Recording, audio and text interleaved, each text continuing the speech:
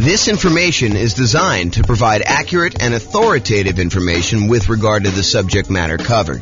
It is offered with the understanding that the presenters are not engaged in rendering legal, accounting, or other professional services. If legal advice or other expert advice is required, the services of a competent professional should be sought. Welcome to the Charleston Real Estate Investing and Real Estate Financial Planning Podcast.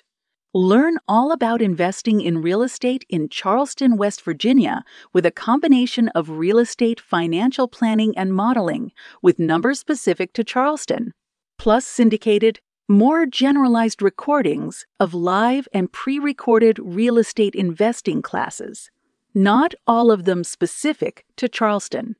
Be sure to stay tuned after the podcast for a message from our sponsors. Well, good morning and welcome, everyone. I am James Orr, and today we have a really interesting class, a class I've not really seen anyone teach to real estate investors before. It's, I think it's going to be eye-opening to a lot of folks, and so we're going to jump right in, but today we're going to go over how much should you put down when buying rental properties, and specifically the returns for various down payments. So let's jump right into it, and I'll kind of explain what I'm talking about as we go. Okay, so before we get into like the meat of the presentation, I want to kind of just admit to you that we're not just talking about down payments. What we're really talking about is the total cost to close. So the down payment that you're putting down plus the total amount that you have to close. And if I were to do this presentation again, I didn't want to kind of muddy the waters with getting into these discussions of reserves and cumulative negative cash flow. But really, if I do this at a more advanced level, and I probably should do an advanced version of this, but I want to give you the basic framework of this first. I really should do this class where I'm talking about the total cost to close, plus the reserves, plus any cumulative negative cash flow you anticipate having on that property that you've set aside to make the overall investment much more conservative. Okay, we've talked about this idea in previous classes. And I probably need to do an entire class just on this topic.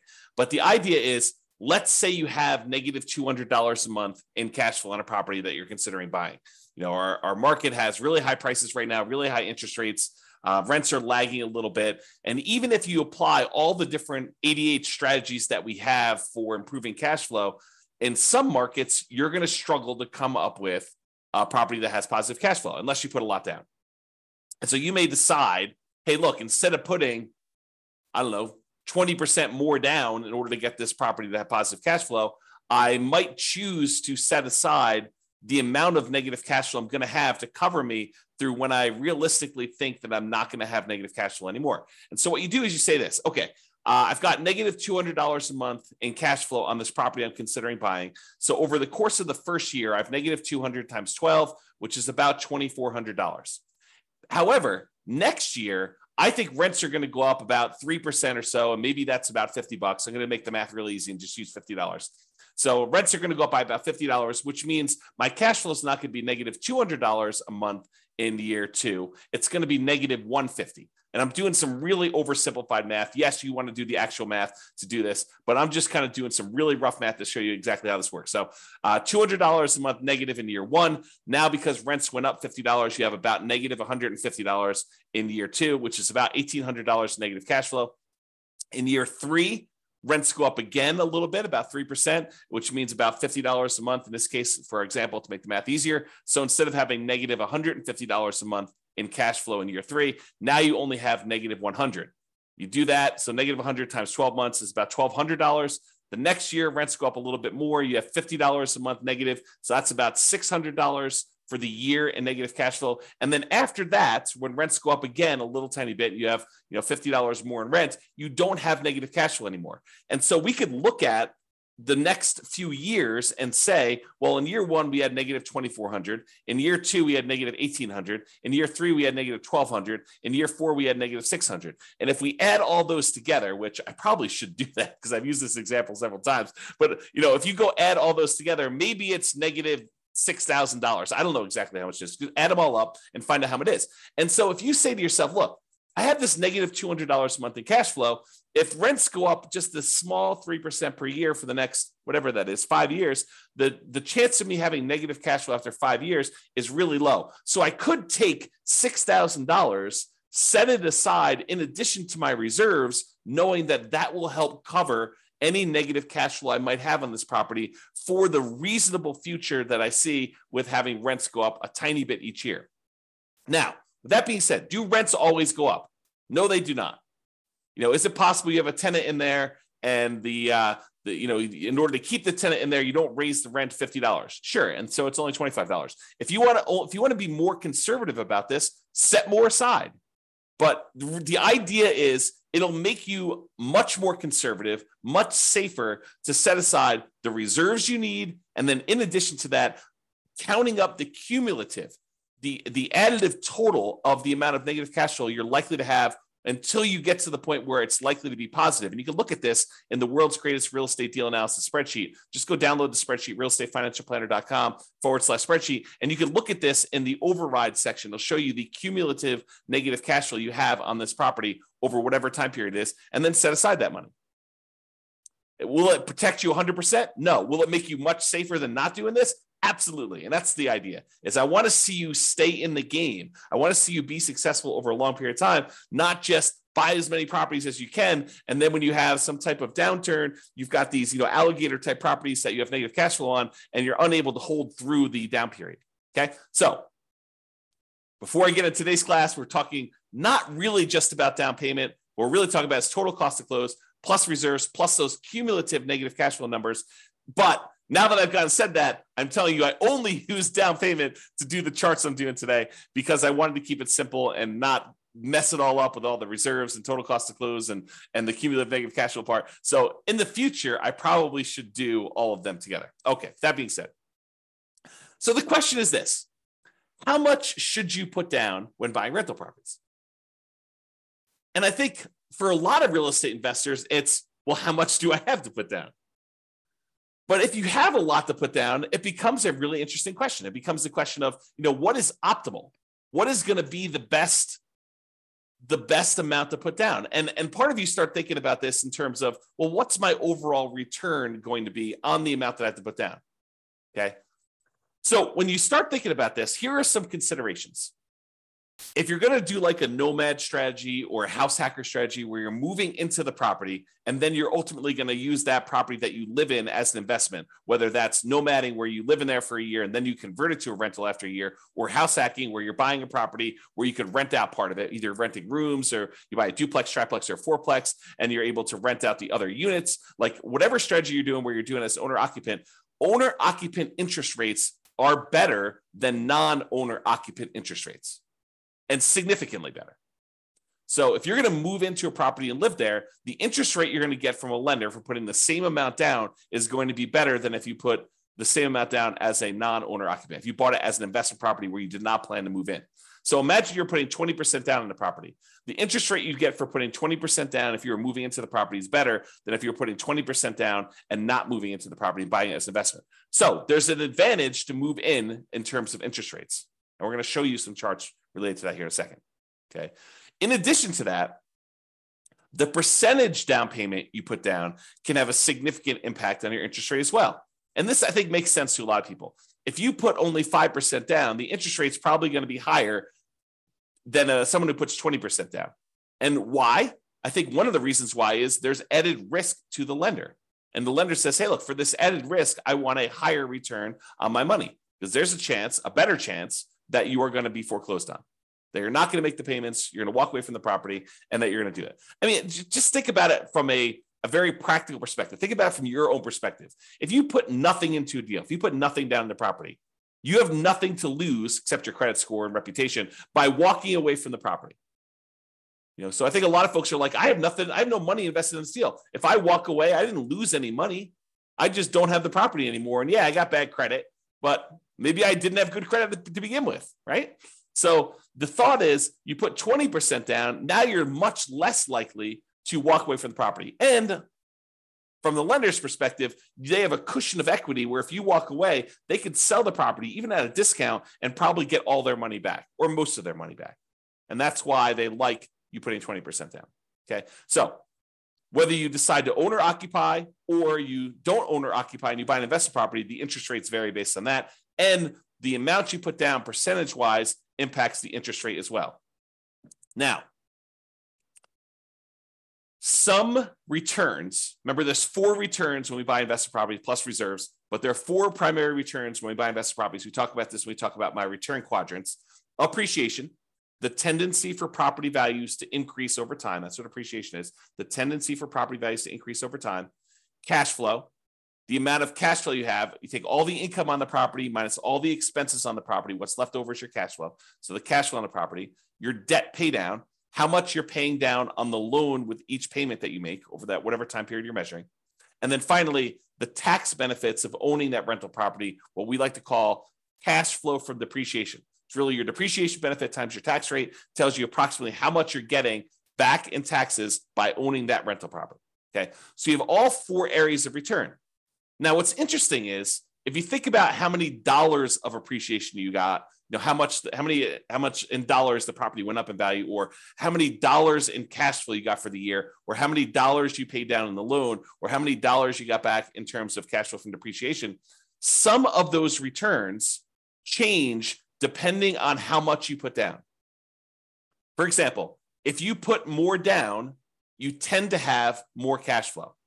Think about it from the extreme. If you put nothing down on a property, your cash flow is going to be lower than if you put down 100% and you bought the property all cash, right? Just look at the extreme example of that.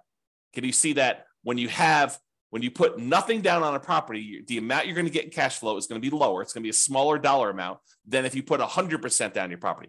Now, I'm not talking about the return on investment. I'm talking about the dollar amount of the return. There's no division by how much you had to put down. We're going to talk about that in a minute. Okay. So for now, realize that some of these dollar amount returns change depending on how much you put down. For example, cash flow would change. Now, what about appreciation? Does the amount that the property goes up in value change depending on how much you put down? The answer is no. If you go buy a $400,000 property and it goes up 3% in that year, it went up $12,000. It doesn't matter if you put nothing down, it still went up $12,000. Or if you put $400,000 down, it still went up $12,000. So the dollar amount of return stays the same no matter how much you put up for appreciation. But for cash flow, it changes based on how much you put up. It also changes how much debt you pay down. And think of the extreme example. If you put nothing down, the amount you're paying down on debt is a certain amount. If you put 100% down, where you have no loan at all, the amount you put down is 0. So the more you put down, the less your debt pay down tends to be. There's some exceptions, whether you do 30-year loan or 15-year loan. But if you're doing the same term of loan, then that's the same. It makes sense. It's what I'm talking about here. Okay, we're doing comparison, same loan term to loan term. Okay, and finally, your depreciation benefit. Your depreciation benefit stays the same in terms of dollars, whether you put 100% down or 0 down. You still get the same tax benefits, whether you put nothing down or you put 100% down when you buy a property. Okay, so what's interesting though, as I hinted at, even if the dollars stay the same, even if the amount of appreciation you got is always $12,000 as an example, the return on investment would change depending on how much you put down. So now you're talking about return on investment is the dollar amount you earned divided by how much you put down in order to get that. Well, if you put almost nothing down, the return you get with $12,000 on the top and a 0 on the bottom is basically infinite. If you put a really, really small amount down, the return is going to be really, really high because maybe you're getting $12,000 in return from appreciation and you only have $1,000 in the deal. Well, that's a really, really good, very high return on investment number. But what if you had to put the $400,000 down in order to get that $12,000 in return from appreciation? Well, now you only have a 3% return on investment. So your return on investment goes down.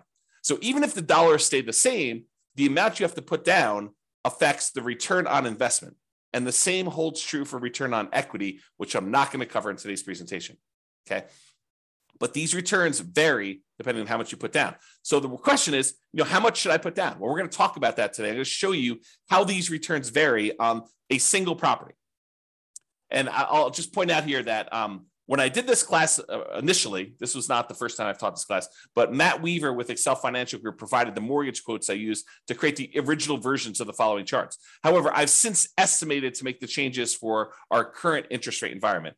These charts would look different during different times. So if you really wanted to recreate the charts I've created here, you will want to go through and update the charts with your latest data from your mortgage broker. And most mortgage brokers do not like sitting on the phone with you while you go through and ask them for, 20 different quotes on 20 different down payments. Okay. Some will, most don't like it. Just a lot of work. Okay. With that being said, let's take a look at some charts because I love some charts. All right. So this is a chart showing you the effective interest rates for a variety of different down payment amounts for owner-occupant and for non-owner-occupant. So I'm going to break down what's going on here. So first of all, what is effective interest rate? An effective interest rate to me means it's the interest rate plus if they have some type of monthly PMI, I add that to the interest rate so that it takes into account the interest rate you're paying plus the rate you're getting for PMI. So it does take into account PMI if you have PMI on this thing. PMI is private mortgage insurance. So it's the extra insurance you pay to protect the lender in case you default. And we usually have that if you put less than 20% down to buy a property. Okay. So effective interest rate is the interest rate with PMI in there. And we've plotted these by down payment. So on the left-hand side is 0% down. These are our nothing down loan programs. And then we increase until we get to the point where we have 100% down, which there is no 100% down interest rate because you don't have a loan at 100%. So that's why there's no data here for 100%. Okay. The red line are your owner occupant rates. Your blue line are your investor or your non-owner occupant rates. And the first thing I want to point out, as I discussed on the previous slide, is the non-owner occupant rates are all higher than the owner occupant rates by quite a bit. There's a pretty good gap between all of these. And the gap is not universal, meaning that sometimes for a certain down payment, for example, this 15% down payment loan, the gap looks just visually looks larger to me than the gap between a 30% down loan. So sometimes the difference between an owner occupant loan and a non-owner occupant loan is greater than other times. Another way of thinking about that. Okay. And you'll also notice that we don't have any less than 15% down non-owner occupant loans because we're talking about traditional financing or not anything creative or owner financing or something like that. Okay. So these are traditional loans. So you'll notice that the lowest down payment we have for non-owner occupant is this 15% down one. All right. So let's go over and look at this thing. So we basically have on the owner occupant one, we've got two nothing down loan programs. I plotted USDA and VA. And I think VA is the lower one. Hard for me to tell. Oops. Yeah, I can't quite tell. So I think VA is the lower one of the two, though. And so you can see the difference in the rates for these nothing down ones. And what's interesting is the nothing down ones look like they're even better rates than the ones with low down payment, partially because the VA one especially has a funding fee. And so instead of paying monthly PMI, you're paying the fee upfront as a funding fee. Okay. All right. So we've got these two nothing down loan programs. Then we bounce up here to the 3% down conventional loan program, which you can see where it is right there. And then the next one is this 3.5% down FHA loan. And so that one, as of right now, when I got these quotes, that was a little tiny bit lower than the conventional one with PMI. And the FHA one had their PMI added in too. So it does all of them take into account the PMI. All right. So FHA looks a little tiny bit better than this 3% down or the 5% down. So you may say to me, although this is not the class about this, but I will mention this to you because I think it's important to realize this. So you think to yourself, hey, so why would I ever do a 3% down conventional or 5% down conventional when I could just do the 3.5% down FHA and it looks better? Think about it. Why would you voluntarily take a slightly higher interest rate conventional 3% down or conventional 5% down loan when the FHA one has got a little bit lower rate? It's because FHA PMI, the mortgage insurance premium, which they call MIP, but the mortgage insurance premium for FHA never goes away. It stays with you for the full 30 years of the loan. whereas the conventional PMI goes away when you get below 80% loan to value. So you do have a slightly higher effective interest rate on the conventional loans, but it's only for a few years until you pay down the loan below 80% loan to value. And then it drops off.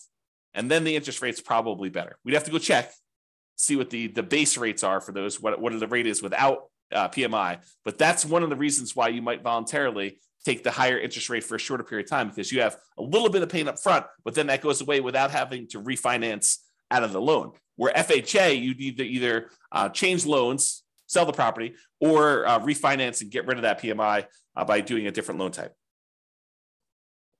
All right, then continuing on here. So the interest rates then drop off with the more you put down. So it's a little bit less if you put 10% down, a little bit less if you put 15% down, a little bit less if you put 20% down. And then there's a pretty big drop off going from 20% to 25% on the owner-occupant loans. Then a little drop to 30, little drop to 35. Looks like they're pretty much the same going across here to 40 to 50, little drop to 60, maybe the same for 70, and then a little increase for 80, which I think is because the amount you're borrowing is getting smaller. And then the lender's like, hey, look, I want you to, because the loan's so small, we have to charge a little bit more for that. And then it goes up when you get to 90% for what I believe is to be the same reason. I don't know the reasons why these all go up. This is just what they are, okay? So realize that the curve is not linearly down. It changes differently based on how much you're putting down there. Okay, then on the non-owner occupant ones, we have a really high interest rate for the 15% down. It drops off pretty significantly when you go from 15% to 20%, and it drops off pretty big again from 20% to 25%. And then it has a small decline from 25 to 30. Doesn't look like there's a decline from 30 to 35. There does look like there's a decline to 40%, though it's pretty small. And then it looks like it stays the same all the way through to 70% down. Then it bumps up where it gets more expensive if you put 80% down to 90% down. So this is just the interest rate.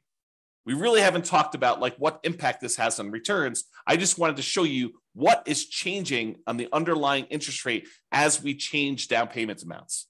All right. Then, because I can,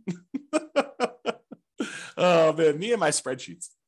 So because I can in the spreadsheet, I show you, hey, look, I assume you're buying I think I did $500,000 property, but you're buying a $500,000 property, and it's very similar to regardless of what price you're doing, but this is just to kind of give you a static snapshot. So I take the interest rate you're getting, and I calculate out what your monthly payment would be, putting that amount down and getting that particular interest rate. And now I could show you approximately what your monthly payment would be.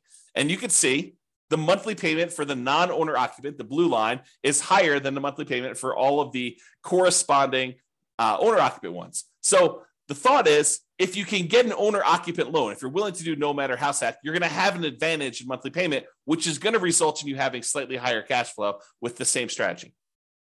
Right? So if you do owner occupant, you get a better loan, you get better monthly payment, so you have better cash flow if you decide to put the same amount down. So in this case, the 0% down ones, they're right here.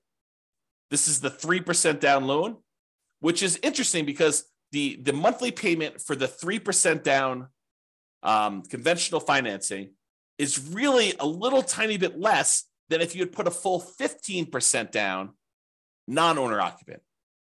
Mind blown. So you could put 3% down as an owner occupant and have just the tiniest bit lower monthly payment than if you had a 15% down non-owner occupant investor loan, which is crazy to think about. In fact, all of the loans are cheaper than that 15% down non-owner occupant, if I'm looking at this right. Okay. All right. FHA loan is a little bit cheaper than the 3% down. Again, for that reason we talked about before. The 5% down is cheaper than the 3% down. And then this is the 10% down. And the 10% down, putting 10% down as an owner occupant seems to have slightly better mortgage payment than if you put 20% down as an investor.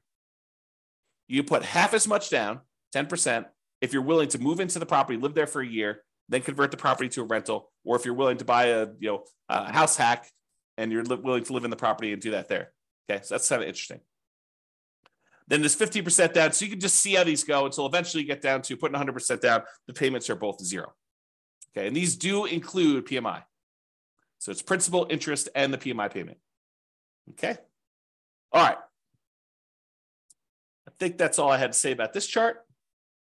Then this shows you if we have an owner-occupant loan and a non-owner-occupant loan with the same down payment percentage. For example, we don't have non-owner-occupant loans, investor loans, for less than 15% down. So we can't compare, 0% down, 3% down, 3.5% down, and 5% down, and 10% down. But we do have a 15% down loan for both the owner-occupant and for the investor loans. And so now I can show you just the pure dollar amount difference between these two loan payments, if you got an owner-occupant and a non-owner-occupant. And so for putting 15% down, the monthly payment difference, which is also, by the way, probably the difference in cash flow, the improvement in cash flow, it's $500 better if you put 15% down to be an owner-occupant than to be a non-owner-occupant.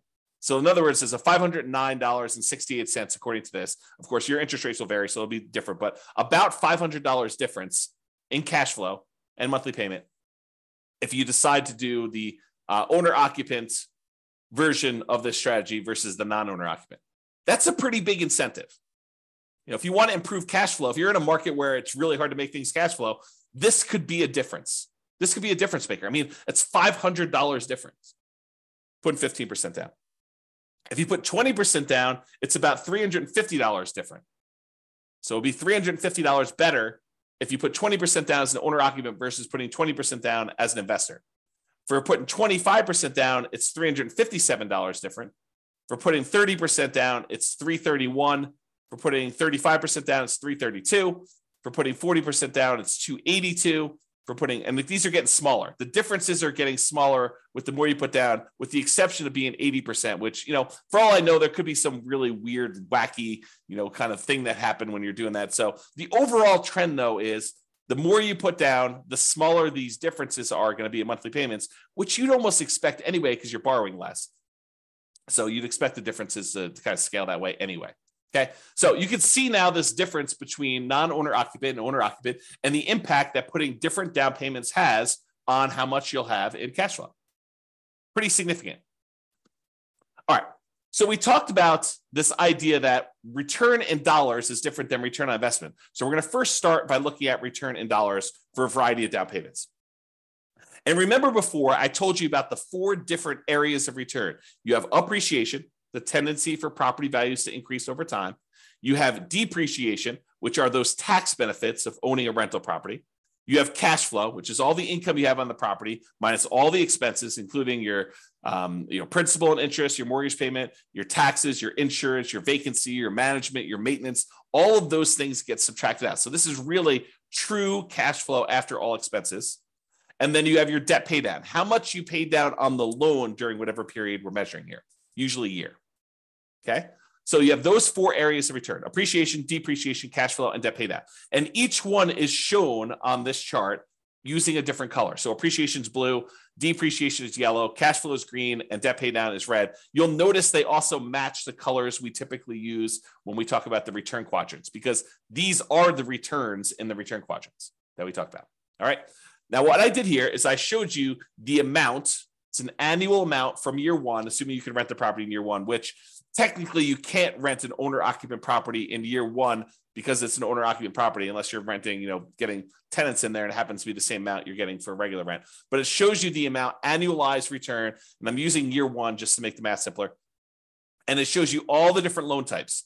Right here is the cutoff. Right here is the cutoff between owner-occupant, and then these to the right of here are investor. So you could see where they kind of like change pattern abruptly. That's where it changes from owner-occupant loans. These are all the owner-occupant loans, and these are all the investor loans. And so I show you the down payment amount. So these are the 2 0% down ones. This is 3% down, 3.5% down, 5% down, 10, 15, 20, 25, all the way up to 100% down.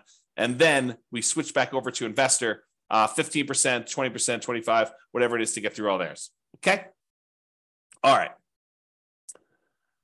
So this is what we're talking about now. So you got all these loan programs here, and it shows you the returns we're getting for various things. So one of the things I want to point out is what varies and what stays the same. I kind of covered this during the intro, but I'm going to cover it again here because you can see these charts And they look really busy. It's hard to tell exactly what's going on. So here's what is changing and what's the same. So first of all, what stays the same? What stays the same is appreciation. The property value is going up that amount no matter what you put down on it. And then depreciation. The tax benefits you get from owning that rental property are the same no matter how much you put down. Okay, so that's these two over here. And it shows you the dollar amount is the same no matter what loan program you got. It looks like in this particular case on about a $500,000 property, which I believe is what I use for this, it's about $18,000 a year in benefit from that first year. And about $15,000 of it is appreciation, is the property value we're estimating is going up about 3% a year. It's about keeping pace with inflation, if you think of it that way, on a $500,000 property. And then here's the depreciation benefit, the tax benefits of owning this rental property, the cash flow from depreciation, how much we're getting there. And you can see that difference there. Okay, about $3,000 or so. All right. Now, what changes? Well, depending on how much you put down, it varies how much you pay down on that loan. And depending on how much you put down, it varies how much cash flow you're getting. And so you can see that there's a whole bunch of these early on where you're putting 0% down or 3% down or 3%, 3.5% down or 5%, 10% or 15% down, or even 20% down for the owner occupant ones where you'd have negative cash flow with the property that I picked. In your market, it may be positive, but you're more likely to have negative cash flow the less you put down. Think of it this way. What is cash flow? Well, what is negative cash flow, rather? Negative cash flow is really a deferred down payment. If you had put 100% down, you wouldn't have the negative cash flow, right? Put 100% down in the property, then you don't have a mortgage on it, the property would cash flow probably. You put 10% down, the property probably still cash flows. You put 20% down, you put 90% down, the property still cash flows. You put 80% down, the property still cash flows. But the less and less you put down, the less and less your cash flow is likely to be. And so you get to the point where you put a little down and you probably start having negative cash flow. So what is that negative cash flow? That negative cash flow is a down payment that you did not make. You're almost making the down payment monthly that you should have made to have positive cash flow. So negative cash flow is really a deferred down payment. You're making the down payment that you should have made to have positive cash flow to begin with, but you're making it monthly. That's what negative cash flow is. Okay. So if you put nothing down, you have a certain amount of negative cash flow that if you had put a lot more down, you wouldn't have had. So you can see here, though, how much in dollars the negative cash flow is on these properties. And then you can see how much you have in debt pay down. And you tend to have a larger amount in debt pay down with the less you put down. You put down zero down, put nothing down on a property, you tend to have a larger amount of debt pay down. And this sort of makes sense, right? If you're paying off all these loans over a 30-year time period, if you put less down, you have more that you need to pay off over that same period. So you got to be paying more off in order to pay it down. And the amount that you pay down actually does vary a little bit with interest rate. So the interest rate comes into play here too, because the higher your interest rates, the less you are paying down in debt pay down. Okay. All right. So you can see over time that this kind of changes. And in the owner occupant one, it goes slightly positive cash flow, somewhere between 20% down and 25% down. In this example, your city will be different. Your analysis will be a little bit different if you did this analysis for yourself. Okay. So I just did this for a prototypical property just to show you how this works. So you see over time, the amount you're paying in debt pay down goes down a little bit until finally you're paying down 100% here. And then when you get down to this 15% down loan, I think there's something wacky going on with this 100. I must have it mislabeled or something. So ignore that one. So the 15% down one, though, you have pretty significant negative cash flow. And then 20%, 25%, 30% down. It takes you a little bit more than 30% down as a non-owner occupant in this particular example in order for you to have positive cash flow. And we didn't apply any of the 88 strategies to improve cash flow on this particular one. We just pulled the property out and I just used some really rough numbers. Okay. So you kind of get a feel though of how this works. But eventually, as you start putting more and more down, the amount of cash flow you have increases and the amount you're paying on debt actually goes down when you do that. All right. So this shows you a zoomed in version of that appreciation and depreciation one where the returns are the same. No matter how much you put down, the dollar amount of returns from appreciation and the dollar amount of returns from depreciation are exactly the same. And then these are the ones for the cash flow and debt pay down, just zoomed in so you can see them a little bit better. Okay. And again, this is the dollar amount of return. Okay. I mean, I could talk about some of this stuff for hours. So I'm gonna save myself going off on these really long tangents, because you can see that if you add up the negative part and the positive part, you can see that this is probably net negative. And you can probably see over here, these are probably net positive, but the amount you're getting overall increases when you do this. So I don't know, it's kind of interesting. Just definitely some interesting stuff to look at here. All right. So we've talked about this idea of return in dollars. Now we're going to say, what is the return on what we had to invest in order to get that dollar amount, right? So the return on investment. And so this shows you the return on investment. How many dollars we had in appreciation, how many dollars we had in depreciation, how many dollars we had in cash flow, how many dollars we had in paying down a loan, divided by how much we had to invest in order to get that deal. So if we had to invest, nothing down plus some closing costs, you could see that there. If we had to invest, 50% down in order to get those, you could see those there. And you'll notice what happens is when we have very little in the deal, like 0% down plus some closing costs, you'll see that the returns look really, really, really high, right? Like the return here, not including cash flow, because cash flow is negative, is over 500% for the two nothing down loan programs. If you subtract out whatever the negative ones here, it's probably in the 350% return range. 350% return on investment by putting nothing down the deal. That's pretty phenomenal. And you're putting nothing down the deal, but you have some closing costs, which is why it's not infinite. For those that are wondering why it's not infinite, okay? Then you have this 3.5% down, or 3%, 3.5% down, and those are still pretty significant, probably pushing over 100% before you have the negative cash flow here.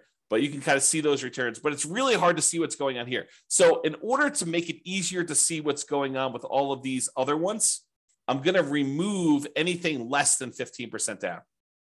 So this is the same exact chart showing you the return on investment return amount, the percentage return on investment for each of the four different areas.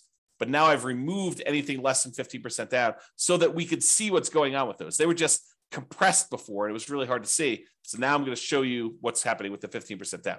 So here's what we've got going on.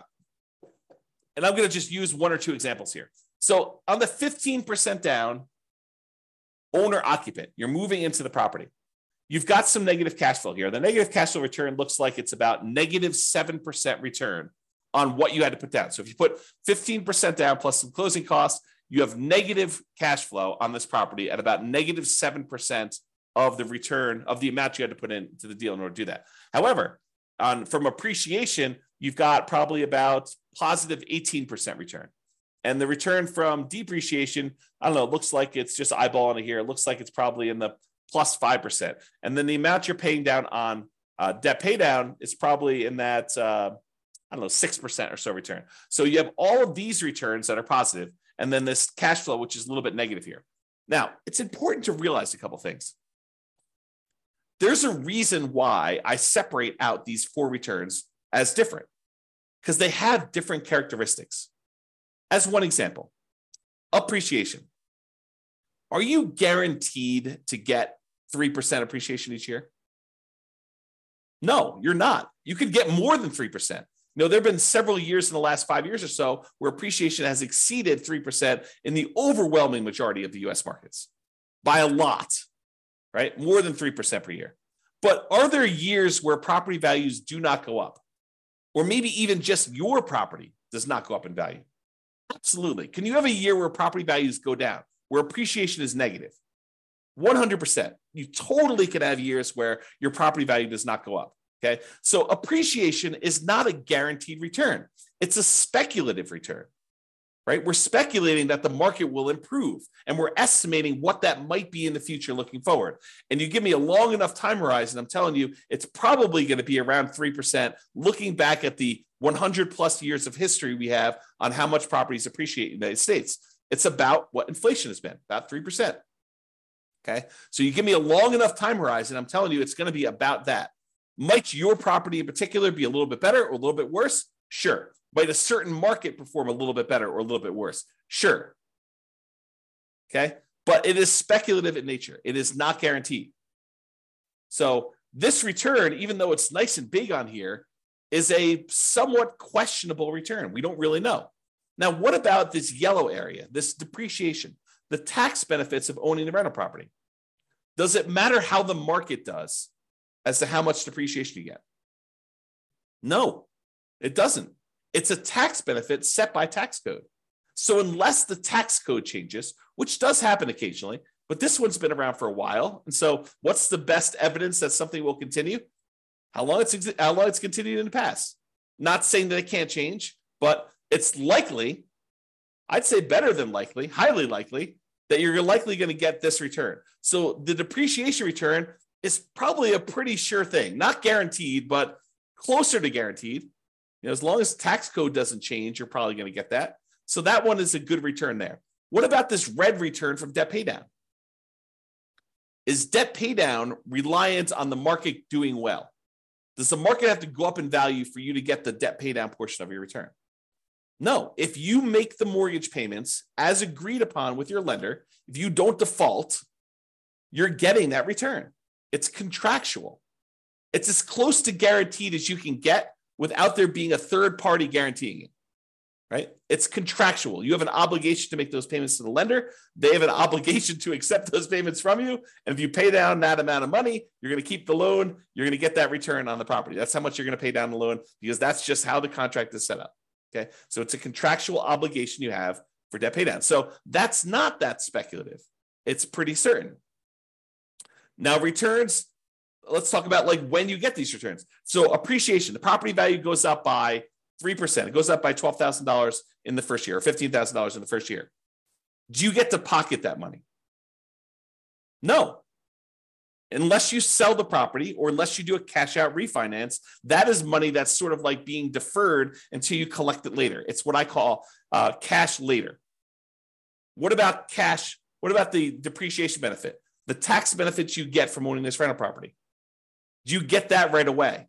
Yes, you get it in that year. You get it on your tax return. And honestly, you can adjust your exemptions on your paycheck and you could get it monthly or weekly with your paycheck.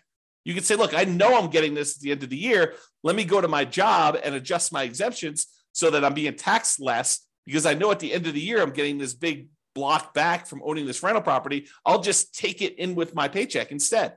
I'll pay less taxes in because I know that at the end of the year, I'm not going to have to pay taxes because I've got this benefit coming to me at the end of the year. So you can even adjust it up and get it weekly with your paychecks, or biweekly or monthly, whatever your paycheck period is.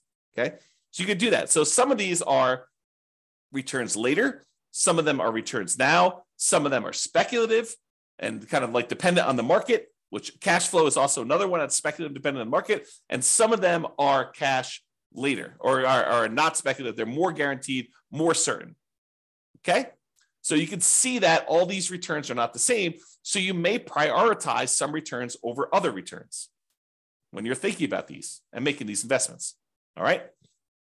All right. So we got these couple different returns here, and you can see kind of like how the numbers vary over time, that the return on investment varies a lot depending on how much you put down, but you may go from having this negative cash flow to having this positive cash flow. And even though the return overall is lower, the return from cash flow is positive here, it's negative here, and negative here, small and negative down here, and a 25% down.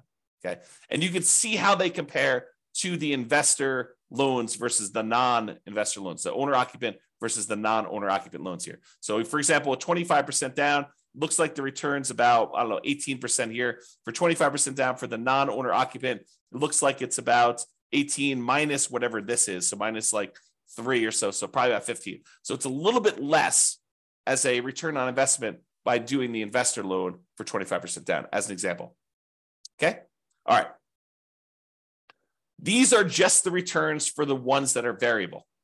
I'm sorry, for the ones that are fixed. So the appreciation and depreciation, the dollar amount doesn't change, but now that the return, the amount that you had to invest in order to get those varies, now you can see that the fixed dollar amount returns are still varying once you put money down, so that you can see how those change, okay, over time.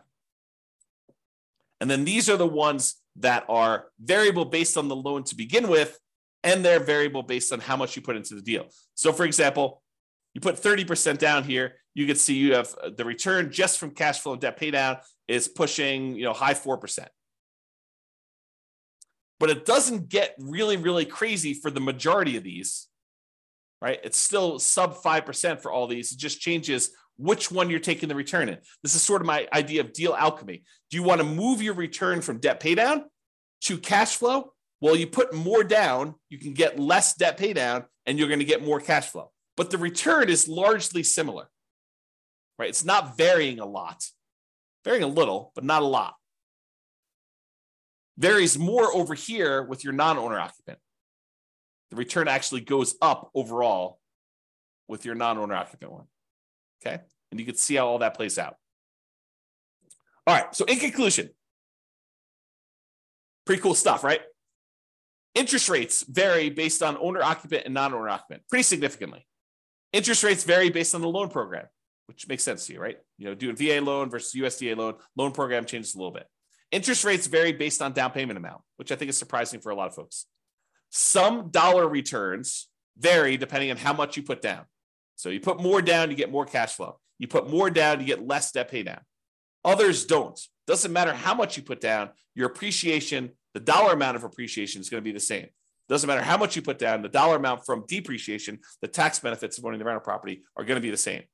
And not all returns are the same. Each return type has different characteristics. Some are speculative, some are not speculative. Some are cash now, some are cash later. So some have different tax rates, some have the other tax rates. The time you take to learn about these differences, to understand them and apply what you learn to your own situation is worth doing.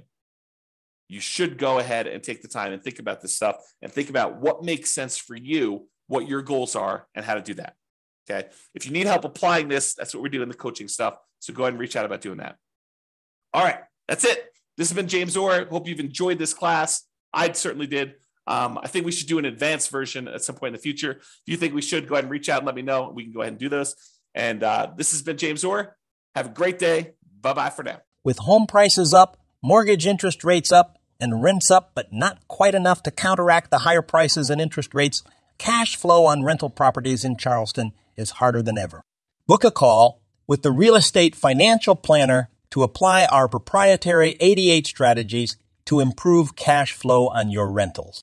See the show notes for a link to schedule your call and improve your cash flow today. If you're a real estate agent, lender, or professional in Charleston that wants to help our real estate investor listeners, consider reaching out to learn about collaboration opportunities with this podcast. We'd love to add more value to our listeners by having you assist our investors buy, sell, and finance their real estate investments. See the show notes to schedule a call to discuss collaboration opportunities.